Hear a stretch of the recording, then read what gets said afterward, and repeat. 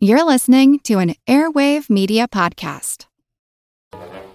Sick of those trivia podcasts that you don't even understand how to operate and they just have too many levers and buttons?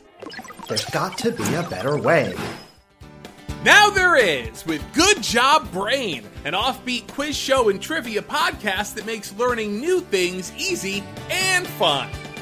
I just learned that artificial vanilla flavoring sometimes comes from the anal glands of a beaver, and now I can never shake that mental image. Thanks, Good Job Brain. Good Job Brain is available for the low price of just 4 easy payments of free. It's a podcast. Good Job Brain is part of Airwave Media and available on all podcast apps. Operators are standing by.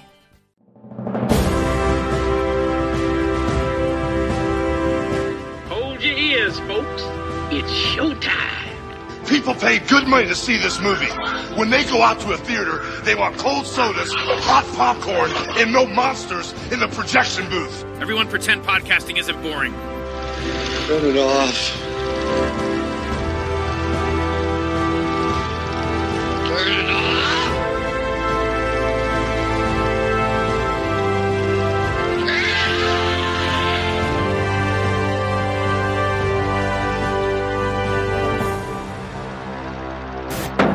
I'm Julia Child. Today you have rock star chefs. Julia's the first. I think I love you. Julia had these kind of romantic dreams for what her life might be. She was really pining for adventure. I did want to be a spy, and I thought I'd be a very good one. She never looked back. As soon as I got into France and realized what it was all about, one taste of that food, and I never got over it. I decided that I would enroll in the Cordon Bleu. Cooking was a world of men. Women were basically part of the window dressing. You certainly didn't see them teaching. I'm Julia Child. Welcome to the French Chef. She changed everything. She really knew what she was doing. Terrific technique. She just seemed so unpretentious. Well, that didn't go very well. She was giving you this opportunity to say, don't be afraid of failure. And here it is. When you cook, you give your love. God knows it's a love affair with Paul. Julia's advice for a good marriage was the 3 F's. Feed your man, flatter your man, and you had to your man. Julia Child presents the Chicken Sisters. They were sort of easing her out. She said, forget it, I'm done. And she quit. Julia was a dynamic force that would not be silenced. Darling, we're going to have so much fun. Julia was more than a cook. She was a cultural force. She changed America. We need to tell how important this woman is, will be. You could say Julia, and everybody knew it was Julia Child. This is Julia Child. Bon appetit. Welcome to a special episode of the Projection Booth. I'm your host, Mike White. On this episode, I am talking with 2 people behind the recent documentary Julia, all about Julia Childs. First up, we'll hear from editor Carla Gutierrez, and after that, we'll hear from cinematographer Claudia Raschke. Hope you enjoyed this episode, and bon appetit. How did you become an editor?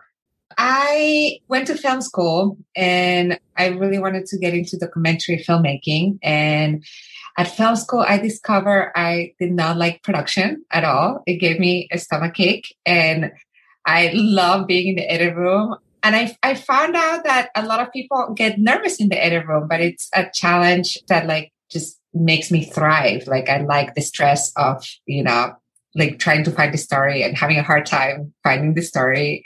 But it's just, I love the process. The process just feeds me with energy as well, as much as I'm trying to feed the structure into the story and make something happen. Yeah. Not to be indelicate, but when did you go to film school? I was there 2003 and 2004, or I graduated 2003 or 4. I don't remember when. And I went to the Stanford documentary program. It's a very small program. There's only 8 of us in each class. It's 2 classes. And it's all about documentaries. You sleep, breathe, eat, dream about documentaries for 2 years. So I loved it. Yeah, it was great. That sounds amazing. What kind of stuff were they teaching you and showing you? You come out of the program being trained to, if you need to just make a film on your own as an independent, you can do every aspect of the filmmaking. They teach you how to discover your voice as a storyteller. That's really, and then you're just watching a lot of documentaries and you make 4 short films throughout the years. And then after that, I actually was very lucky that I ended up working with very experienced editor and a very generous editor who really taught me how to think about long form storytelling, like long form, feature documentaries, because I had been working only on shorts during film school. To me, that was part of my education as well, just having somebody mentor me and, keep teaching me the craft of editing. That was very essential to my development, I think.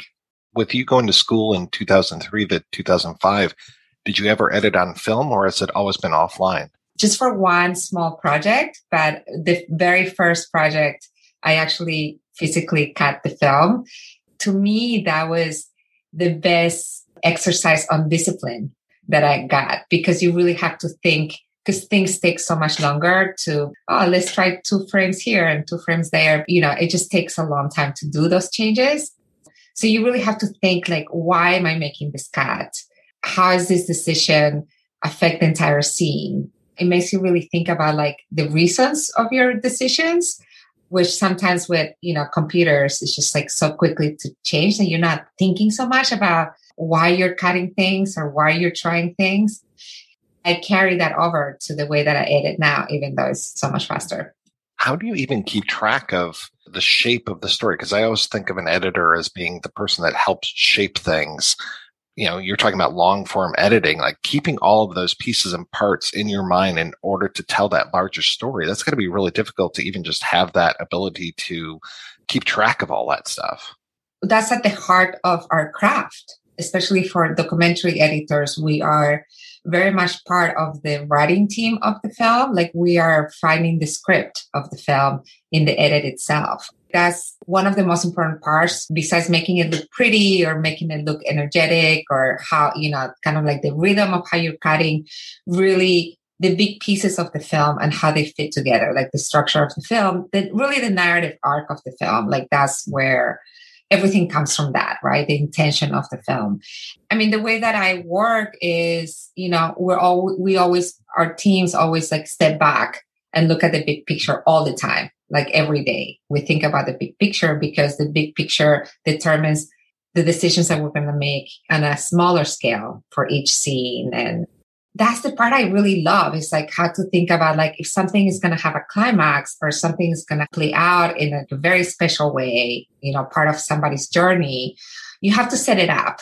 You have to set up the motivation of a character, everything. Very opening of the film has to set things up for you, or has to do a lot of stuff for you. So like everything, like from, minute 0 to like minute 95, it all has to be interconnected and it all has to be talking to each other, because you need that build up for things to like play out the way you want them to once you hit that like big moment of the film.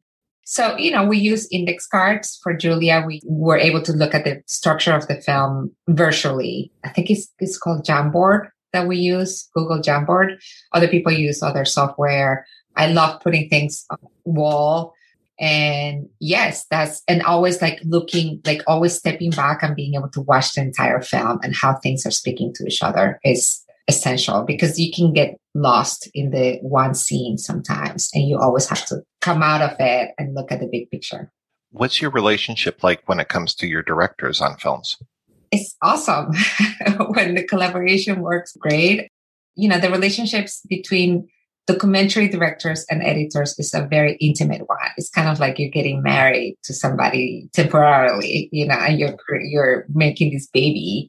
So there needs to be a lot of trust. And when there is trust and, openness to like, speak freely and share ideas and listen to each other, the collaboration is just usually really strong and beautiful. And I've just been lucky. Like, thankfully, Julie and Betsy brought me back to edit another film of theirs. And particularly in this film, and actually, when we edited RBG, because that's the film that I collaborated with them on before Julia, we laugh a lot together. And we enjoy the process because making films especially with documentaries, they're very difficult to put together.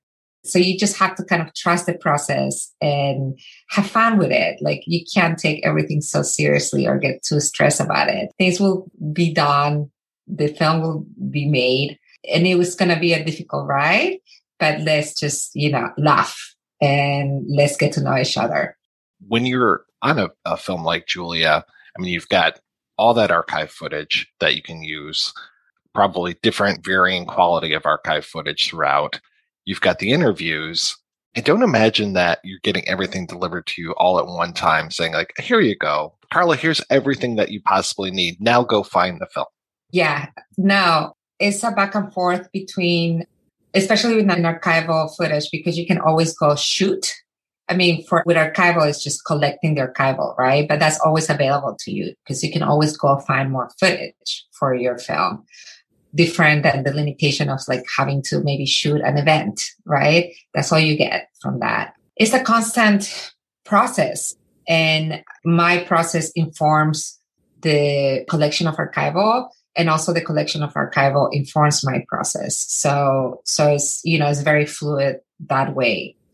Sometimes from the interviews, that there's a moment in the interviews that is important to the story. And also, the way that people talked about it in the interviews, you can even see it in your head. Like the first scene that we edited for Julia was the anecdote of the very first time she was in front of a TV camera, not in her own show, but in a reading show. That was just like a special moment because we had somebody tell us step by step what happened and how it was just so detailed and so lovely that we edited that first together, but it gave us a lot of ideas of potential archival that we could get, right? It was her producer that was describing what PBS looked like. So that was very dry, and they usually only had professors like doing lectures on PBS. His description of it informed what we were going to look for in the archival. And that was really fun to to be able to see those professors and, being super dry on TV. And that's what PBS looked like. So it's always a very fluid, process, like we're informing each other. With Julia, for example, also the food footage that you see, that beautiful, some people call it food porn, that we have in the film, that was shot pretty late in the process. So that was shot when we had rough cuts of a lot of, segments of the film. And those rough cuts inform choices that they made in that production footage when they were shooting that. The recipes that we were choosing were based on our story. The way to film it was very much informed by the rough cuts that we had, or the radio cuts that we have of people talking about those moments. So again, it was kind of like a constant collaboration that was happening. And we were, my process was informing the shooting, and it was informing the archival research, and all that stuff that was coming in was informing my process as well. How many hours of Julia Child's footage, the old PBS and her ABC show and that, how much do you think that you watched over the last year and a half? I watched a lot of it, but, there were so many of the shows that we also had team support, where we had a couple of people watching all the shows, because I watched a lot of it, but I just couldn't watch everything. And then they would organize the shows and pinpoint at, moments that were funny, for example, or moments where she made mistakes, so then I could just look at the spreadsheet that they had created and go to those moments and find them. It was 30 minutes in, this happened. So I had a lot of help from our team, from our associate producer. There were a couple of, I think our archival researcher was also watching a lot of it. So they would guide me a little bit where to find things that we thought were good examples of her personality, or, when she says something funny, or when, like that we knew she did a lot in her show. So we could see all those examples kind of like together. So yeah, so that's how our process went with that. I'm sure things have changed a lot since I was working on an Avid in the late 90s. I imagine that you were able to just call up that footage once you knew pretty much where the time code was and what the file was. Is that kind of how it works now? Yeah, so I work with Premiere Pro, and I've been working on Premiere Pro for many years already. Different editors work differently. You can do a lot of keyword searches on Premiere Pro. We just really organize, the way that we were looking for those moments. For example, we organize all of our footage from those shows chronologically. So I could just like really quickly look on the browser, like the date, and just find things really fast that way. You can even like do markers, and you can look at like a whole browser of markers and do like searches for keywords. Like there's so many ways of like finding things. For me, maybe I'm a little old school, but just having like a good chronological organization of my clips on the browser, it just works for me. So, but you can even like find clips on your timeline. Yeah, there's so many ways that you can do searches on Premiere Pro, which is fantastic. What were some of the biggest challenges of putting Julia together? I think one thing that we were able to figure out well was that there was a lot of Julia's voice on TV, obviously all her shows, like you could hear her. There were a lot of interviews of Julia throughout the years, but most of those interviews were focused on recipes and food, what she thought about food, right? Only in the later years, she really started talking more about her life, and she was asked more about her life. But those interviews were still limited. She would usually like repeat a couple of anecdotes over and over again. So there wasn't much of her herself talking about her life. But we really did use Julia's voice quite a bit in the film, or maybe not quite a bit, but it feels like she's very present in the way that she's talking about her life. And I think that was just, working really hard to find, strategic moments to like bring her in or edit, her voice in the TV show where she's just like showing food, but then bring her voice in voiceover as well to give us a little bit of insight as to, kind of like the behind the scenes in her show, or the way that she was thinking about it. So in a way, it was a challenge because we had limited material of her talking about her life. I think we used it well. So I've heard from many people that they feel like Julia's voice is very present in the film, that she's carrying a lot of the film. I think that's a testament that we made it work. We made the limitation that we face work for us, and she feels a lot more present than, the material that we had of her talking about her life. Sometimes you face a limitation and it opens up sometimes better options. Like, for example, we didn't have her voice talking about her early years with like falling in love with her husband, but we had these letters, and we had the letters from her husband as well. And so we decided to use that text. But it was, we edited in such a way that it was a conversation between her and her husband in a way, like the impressions that they got of. And that choice ended up giving us more intimate material of her, but not being scared like, oh, we don't have her voice. Using text for a documentary could be scary because you think that it might be dry.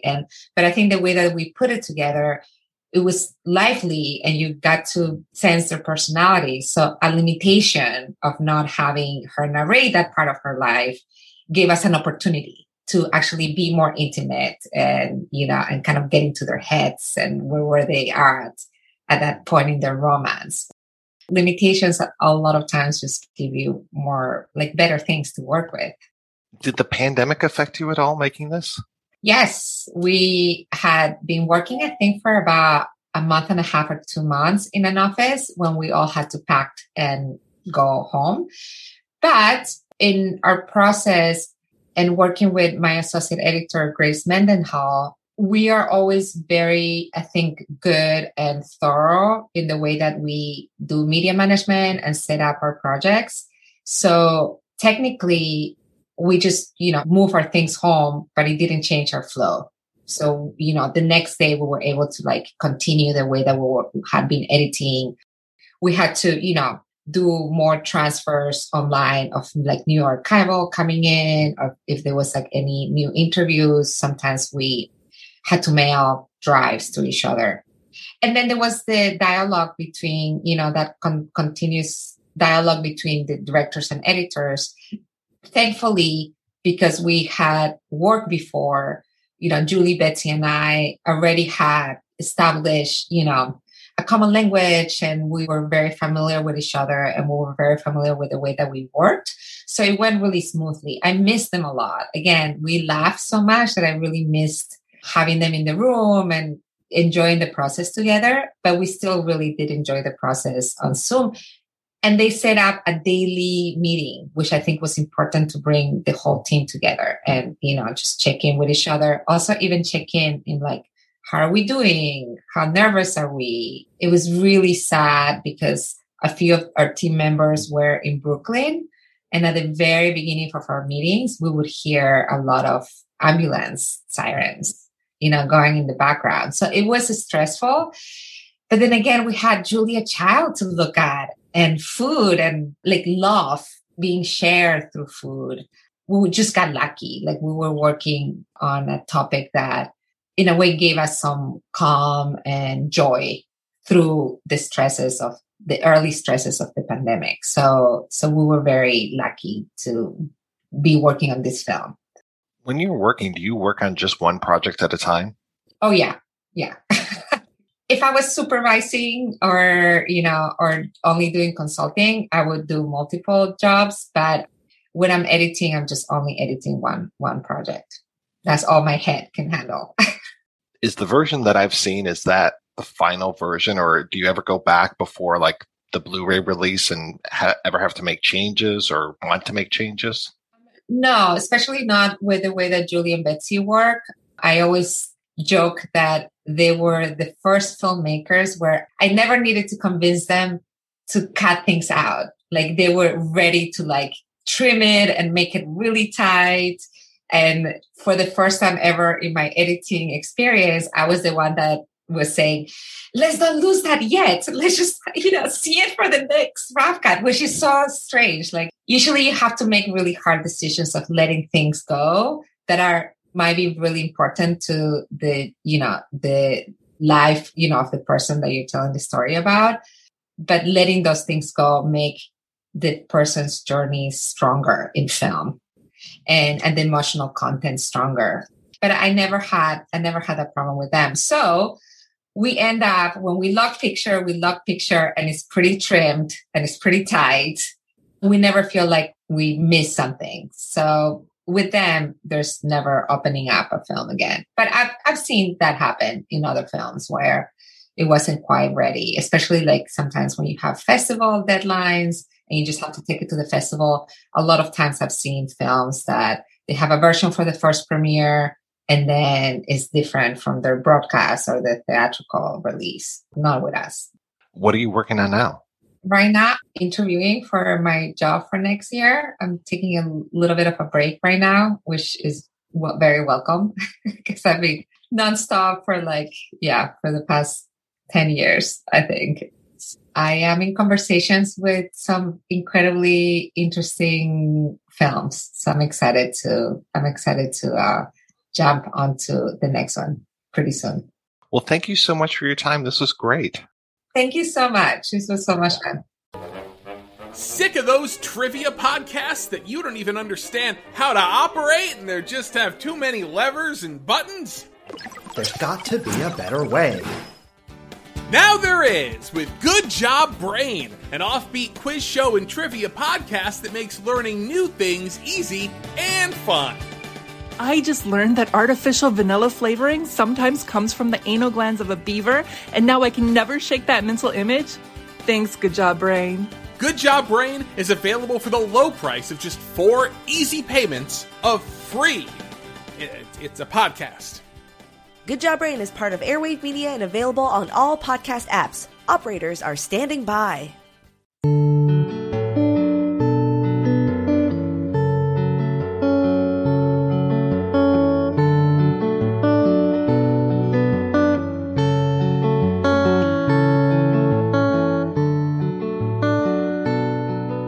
Claudia, I'm very curious how you decided to become a cinematographer.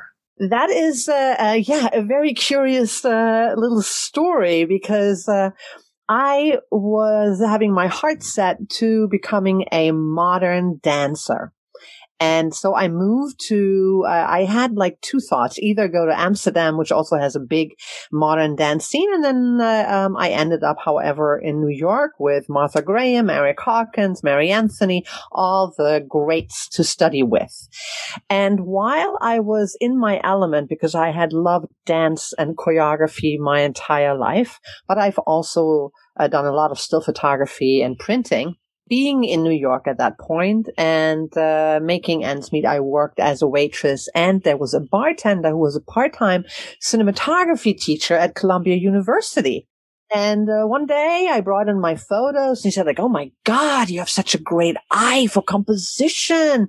And I was at that point doing, black and white photography. And he's like, "Oh, and the values and the light reflections you play with, it's dramatic. It's beautiful. Have you ever considered being a cinematographer?" And I thought, well, I have no clue what he's talking about. So no, I don't know what it is, but maybe you can explain. He's like, "Well, I teach this, and why don't you come with me on one of the students' films that I supervise?" So like, sure. And if you're interested, I'll teach you how to, load a camera, and you can assist me in being, a camera assistant and kind of get the feel for it if you'd like. And I was open at that point to exploring that direction. And I went on set.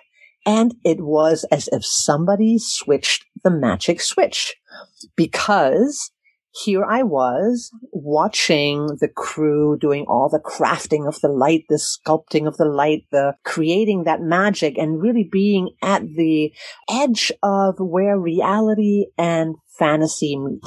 You kind of step into this realm of magic where the actors start playing and emoting and the story unfolds. I was so mesmerized by it and realized that with the camera, you have choreography.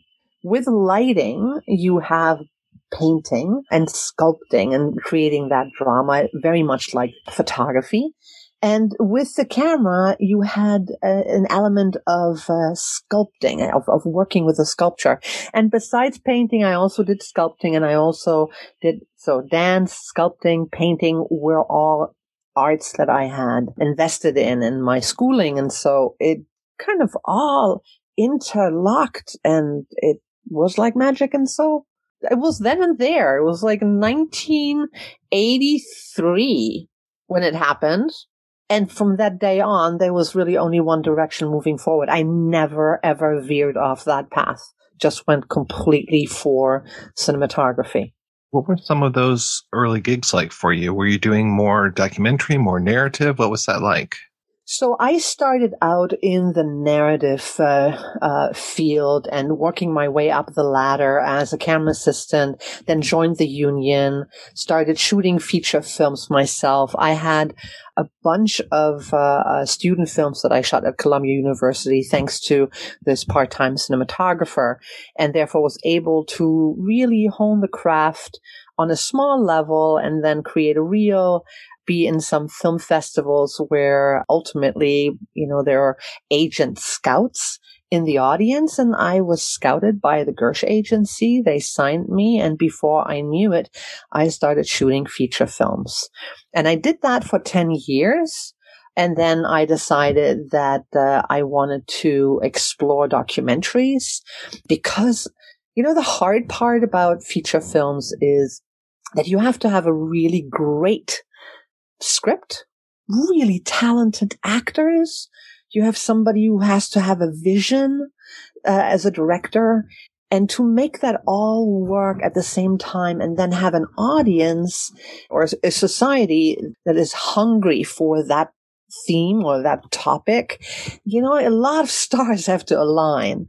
And so after 10 years of investing, my creative ambition, I felt that I needed to switch, and I wanted something that was more real, where characters were more truthful and authentic, where I could relate, and also where I didn't have a sense of that people were just going to eat popcorn. I wanted to have an impact, like of people having an awakening or being motivated to take actions or at least be more open-minded. How was that transition for you as far as going from film into the digital realm? Interesting that you're asking that, because I was fighting it for the longest time. I was holding on to 35 millimeter films for the longest time. I didn't want to touch video.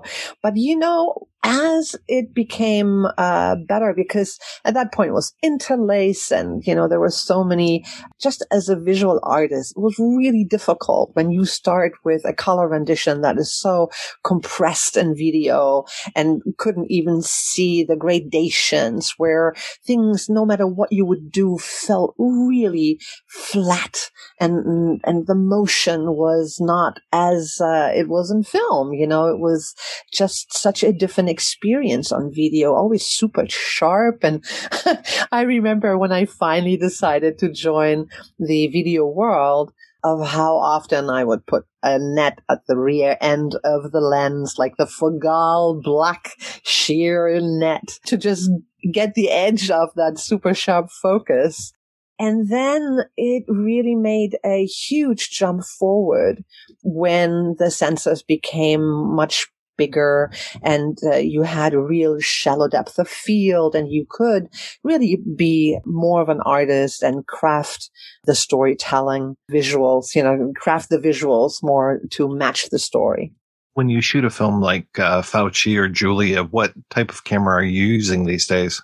So I'm a huge fan of the Canon products, and I have been using them mostly. I would say 80% of my shoots are shot with either, nowadays it's with a C500 full frame.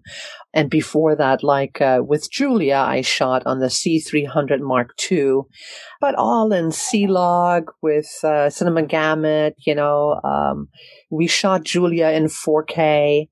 And Fauci as well, but full frame. It was a different experience.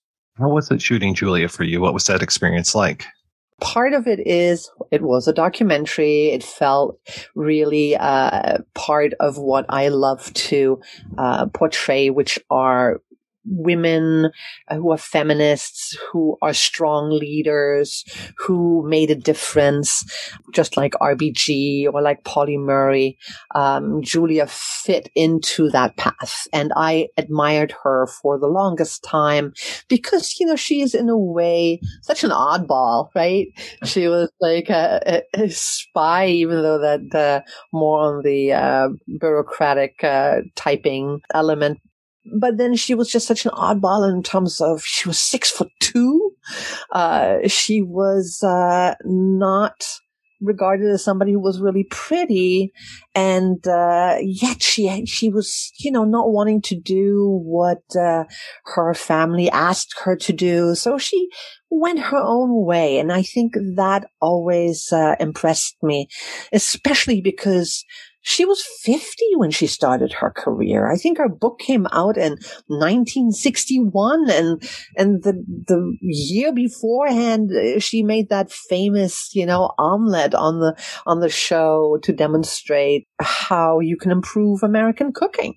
She was just inspirational, because so often, especially during her time or my mother's time, as a woman, you had a predetermined path, and that was, child rearing or being a secretary at most. But really becoming a leader and an example of venturing out and being creative, being a businesswoman, all of these elements are very inspirational, and I felt that just had my name all over it. So I had to join the team. There are 2 or 3 DPs listed for the film. What were you responsible for? Well, ultimately, I was a lead cinematographer, and we did have Nanda Fernandez Belliard, who is a French food macro specialist. And his food cinematography is very different than what you see on the most commercial photographies, where he would zone in on something that is abstract and then would pull out and it would reveal it's a mushroom. Although I don't think that we used much of that in our film in terms of the abstraction. The idea was first of having this whole thing, what is this? But then it became much more cohesive of just trying to get to the emotion. What is food? And food is emotion. Food is the trigger of memories and such indulgence that you go into your taste buds and your smells are activated. And that was ultimately the biggest challenge of how can you bring that across visually. And I always felt that the best way to do so is to emulate, as if the smells, as they rise, that you create camera movements which also have that lightness of taking off, of being able to move as the vapors of the foods kind of spread. So I had that as a theme and wanted to incorporate that, whereas Nanda kept very much to the one style, which was being on a Lazy Susan that turned around and then photographing it in slow motion against black, mostly very abstract. Beautiful, beautiful work. I really thought he did splendidly. But there was the challenge of how do you bring something that is so abstract and commercial looking into a documentary? There needs to be a bridge. And so when the set was built and I was asked to do basically the intermediate step of anything that had to be done with hands on the recreation of Julia's kitchen, how do you go about using then the archival that was, of course, deteriorated and with soft focus and sometimes, weak contrast. There was just nothing there to hold on to. And faded colors to that kitchen set that was all in faded colors to match her kitchen, and then go into Nanda's, extreme macros. And so I decided that in between shooting on the C300 Mark II with a 50 millimeter Cinema Prime at minimum focus on the easy rig so that I can do my little moves and be the vapor and be sensual about it and kind of take it all in on a very close and intimate way. And that worked. And that really worked. We used filtration. I used the Hollywood Magic filtration just to give it a little bit, cutting a little bit of that sharpness edge off, because Cinema Primes are also super sharp. And then having, the beautiful sensor, which really is like a canvas to me, to use lighting, and we bathed the food in backlights and little golden reflections. And so it was a tremendous amount of fun. But really, I felt very close to Julia in that way, because we saw step by step the creation. Our fabulous cook, whose name is Susan. Let me just... Susan Spungen? Yes, exactly. I felt with a 50 mil, with a choice of shooting the food on set in a very verite style, where you're basically witnessing every step, but because it couldn't really be repeated, because once the flour and the butter is mixed together, that was it. And yes, they had, Susan had created a second option for me if I wouldn't get it the first time around, but we had just so much to shoot that it felt very much like as if I was shooting cinema verite and just exploring as it happened. I have to say that I'm also a foodie. absolutely love different tastes and different, cuisines. And so when you are watching everything step by step, you are salivating, it's like, and seeing it through the camera so close up was just as if you were eating it. It was just such a tease. And it was during COVID and we weren't allowed to eat anything. It sounds like such a mixture of, I don't want to use the word trickery, but just, I guess that's the right word, that and a little bit of, magic to tie all of those things together. It just sounds incredible that you were able to bridge that gap that you're talking about. I am very happy when I look at the outcome and the collaboration. Obviously, Carla did magic. She is so gifted to find a way to make it all interplay and come together. As a cinematographer, so often I have a concept, I have a mood board or a style guide in my head, and I adjust it as we go, and I keep it it's a process rather than a plan that is written in stone. So it adjusts, and it has to, because it's a documentary. And so often in documentaries, you don't know really what else you will find. And you are, as a documentary filmmaker and also as a cinematographer, somewhat an explorer of the moment. And if you are given the opportunity in a scene to explore, and no matter if it's food or if it is an interview at a location, I do so. And I do that with the intention of serving the story. Sometimes I pull in my toolkit of, oh, no, we have to black out all the windows because I only need that window all the way in the back. That'll give me the greatest shaft of natural light. And then I can merge it all together with my subject lighting and so forth. Or it is when I know that there's a certain action that was happening in the preparation of the food. I know, oh, I need my edge light to come really low from over here. And matter of fact, I need to use a source 4 with a gobo pattern that looks like a window, and it should be lows because it's afternoon and the sun is setting because we're making tarts.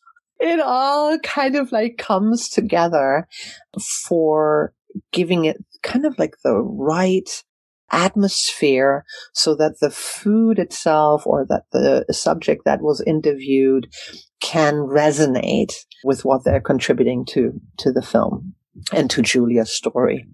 While you're doing this, what's your relationship like with Julie and Betsy, the co-directors of the film? At this point, we've worked together on 3 different movies, and so obviously we have a great respect and great understanding of what we like and what we can do.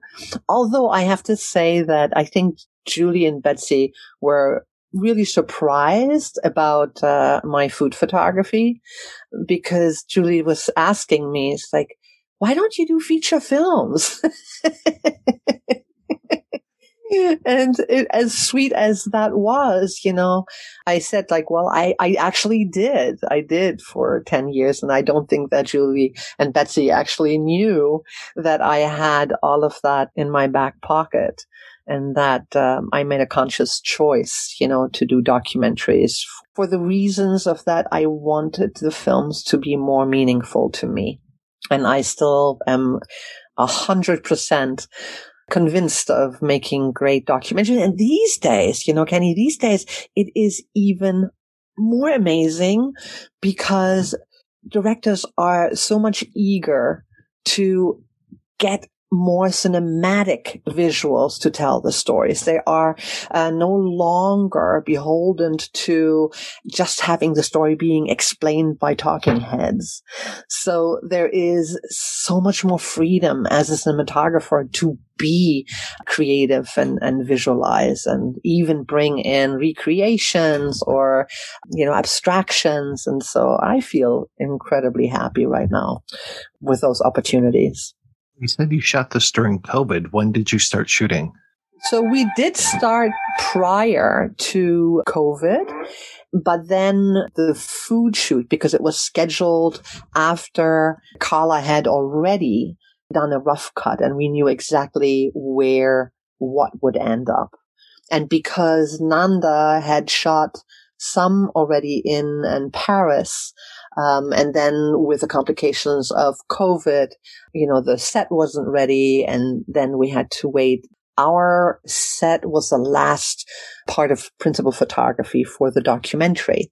During that time, all the health guides had to be followed, and it was quite difficult because, we had different boxes we had to stand in where our gear was, and especially difficult when you are on set with food. Therefore, there was really no opportunity to taste it until the very end, because we had to wait until the last day of shooting, and then Susan was persuaded. You have to understand, every day going to set and you see the most delicious food being prepared and you can't touch it, right? And so we were begging of just having a taste.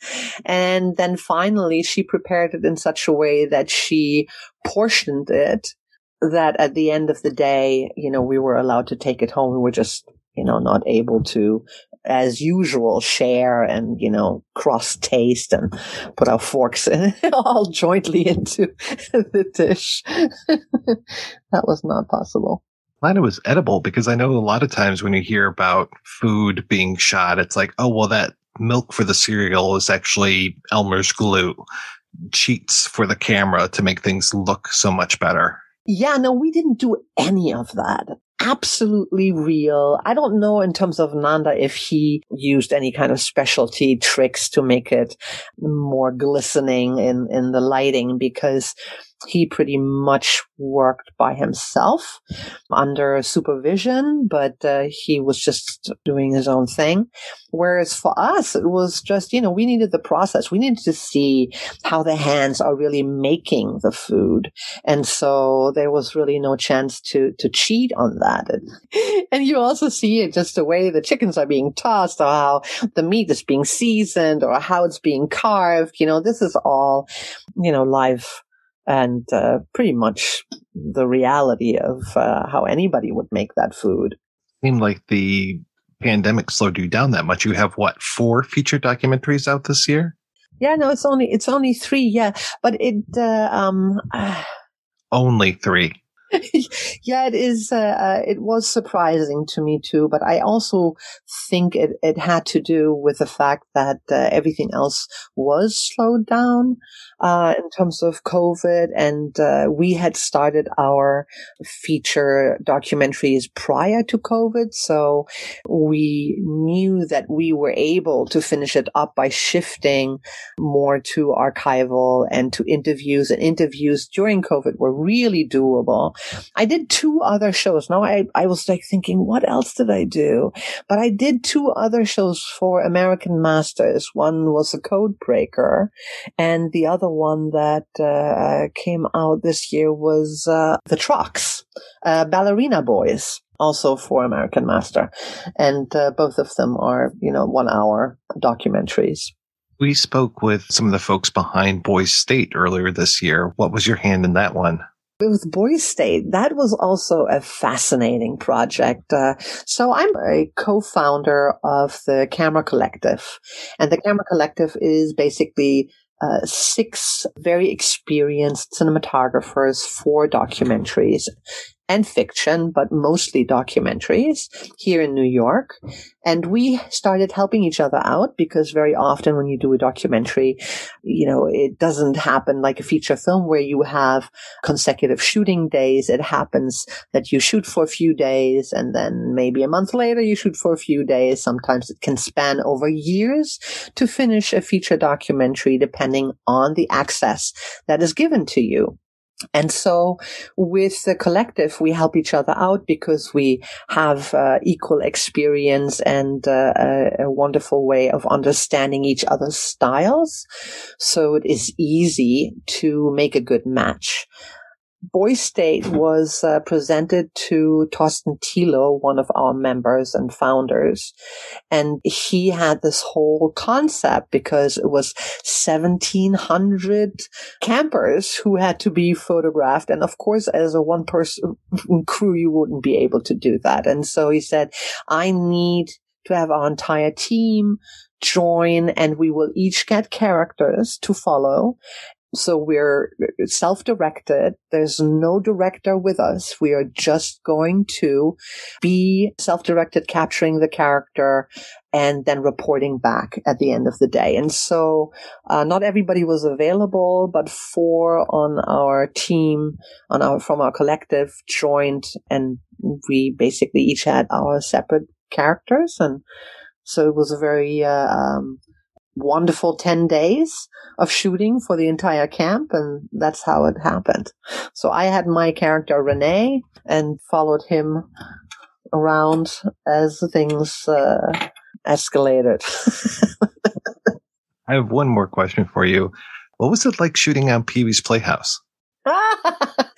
Oh my goodness. I had the best time on Pee-wee's Playhouse.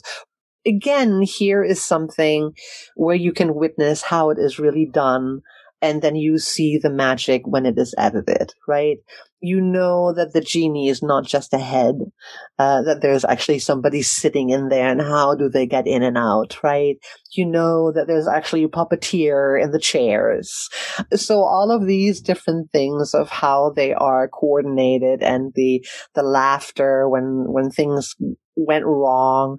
And, he was certainly just a normal man. And then when he was on set, he just cranked out that funky voice. And he had his shtick, but we really enjoyed it. We had 2 cameras for Pee-wee's Playhouse. And so it was multiple, always having 2 angles. Nowadays, I always shoot 2. On the last series, I shot with 3 cameras simultaneously.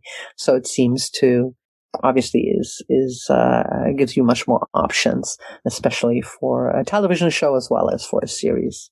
Are you doing different angles, or do you have one set at a close-up, one at a medium? How is that? Yes, exactly. So on the last show, I had a extreme wide shot, an extreme close-up, and a medium shot. You have there for a little bit, because the sensor quality, the Canon sensors are fantastic, and the resolution is so high that you can, to a certain percentage, zoom in. And so if you are in a close-up, you can zoom into an even closer shot. If you're in a medium shot, you can zoom into a medium close-up. And the same thing for wide shot. Although the wide shots I love, because all about compositional elements like leading lines or symmetry or diagonals. So you evaluate your framing differently, because you want the eye to float through the frame and kind of relax when it presents your subject. And so that is in natural settings like offices or any kind of space. You look at the space differently when you think about a wide shot.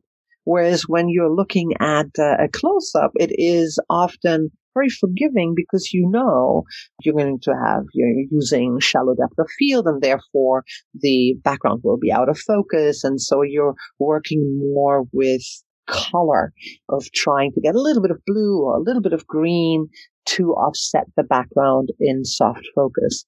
Whereas, and sometimes I even bring pillows and I just throw them in there just to give you that little bit of color for the extreme close-ups. I love shooting on the 135 Cinema Prime for my close-ups. It's just beautiful, very painterly. But the wide shots are different, The wide shots, the depth of field is not shallow. And so it is the pattern of the space that you need to understand of how to offset that with, your subject. And how does that present the subject and the theme or the topic that they're talking about in the best way. And this is so much fun. I'm having so much fun listening to you talking about you're this. The best. But you also have great questions, I have to say.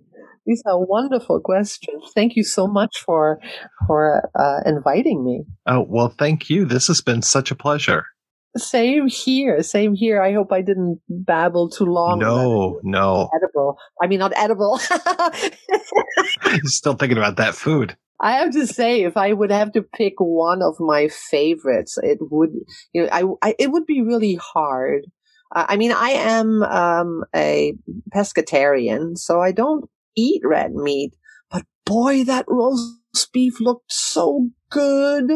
I was tempted, but I ended up eating the salade niçoise, and that was awesome. And then that pear tart was just the best. Absolutely the best. Well, Ms. Raschke, thank you so much for your time. This is great. Well, I had such a good time talking to you. I hope that your audience will enjoy my little anecdotes.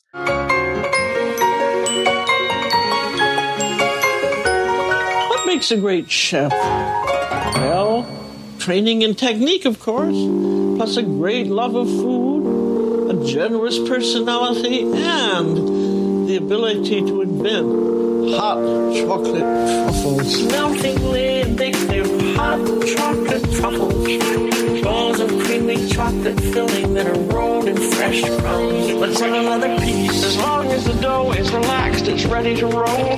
Ready to roll. Let's have another piece. All in a ball. Ready to roll. Ready to roll. Freshness is essential.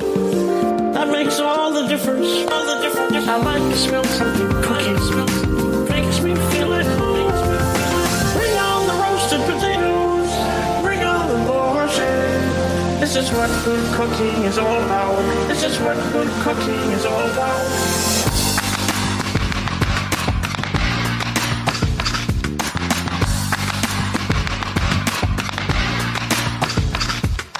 Like sour cream cheese filling and the sweet topping, all on that crisp pastry. You can't define these in a recipe. You can only know them. By knowing how the food should taste. A blend of oil, fresh lime juice, fresh ginger, and fish sauce. You need some fat in your diet, or your body can't process your vitamins. Freshness is essential. That makes all the difference. All the difference. I like to smell something cookies. Makes me feel it. Bring on the roasted potatoes. Bring on the borscht. This is what good cooking is all about. This is what good cooking is all about. Cook and keep on cooking. This is the way to live. Cook and keep on cooking. This is the way to eat. Bon appetit. Real test of a good chef is a perfectly roasted chicken. The lemons, the garlic, the rosemary, butter-free, rosemary, full, rich and creamy, suspended in its sauce. So you have to watch it. Don't let it cook too long. Beat it up a little bit just to soften it. Fast and tough and rough. I'm just going to show you how you do it. Beat it up a little bit just to soften it. Chop it, fold it, roll it, chop it. Fast and tough and rough. Freshness is essential. That makes all the difference. All the difference. I like to smell something cookies. Makes me feel it. Bring on the roasted potatoes. Bring on the borscht. This is what good cooking is all about. This is what good cooking is all about. Cook and keep on cooking. This is the way to live. Cook and keep on cooking. Everyone gather around the dinner table. Cook and keep on cooking. This is the way to live. Cook and keep on cooking. This is the way to eat.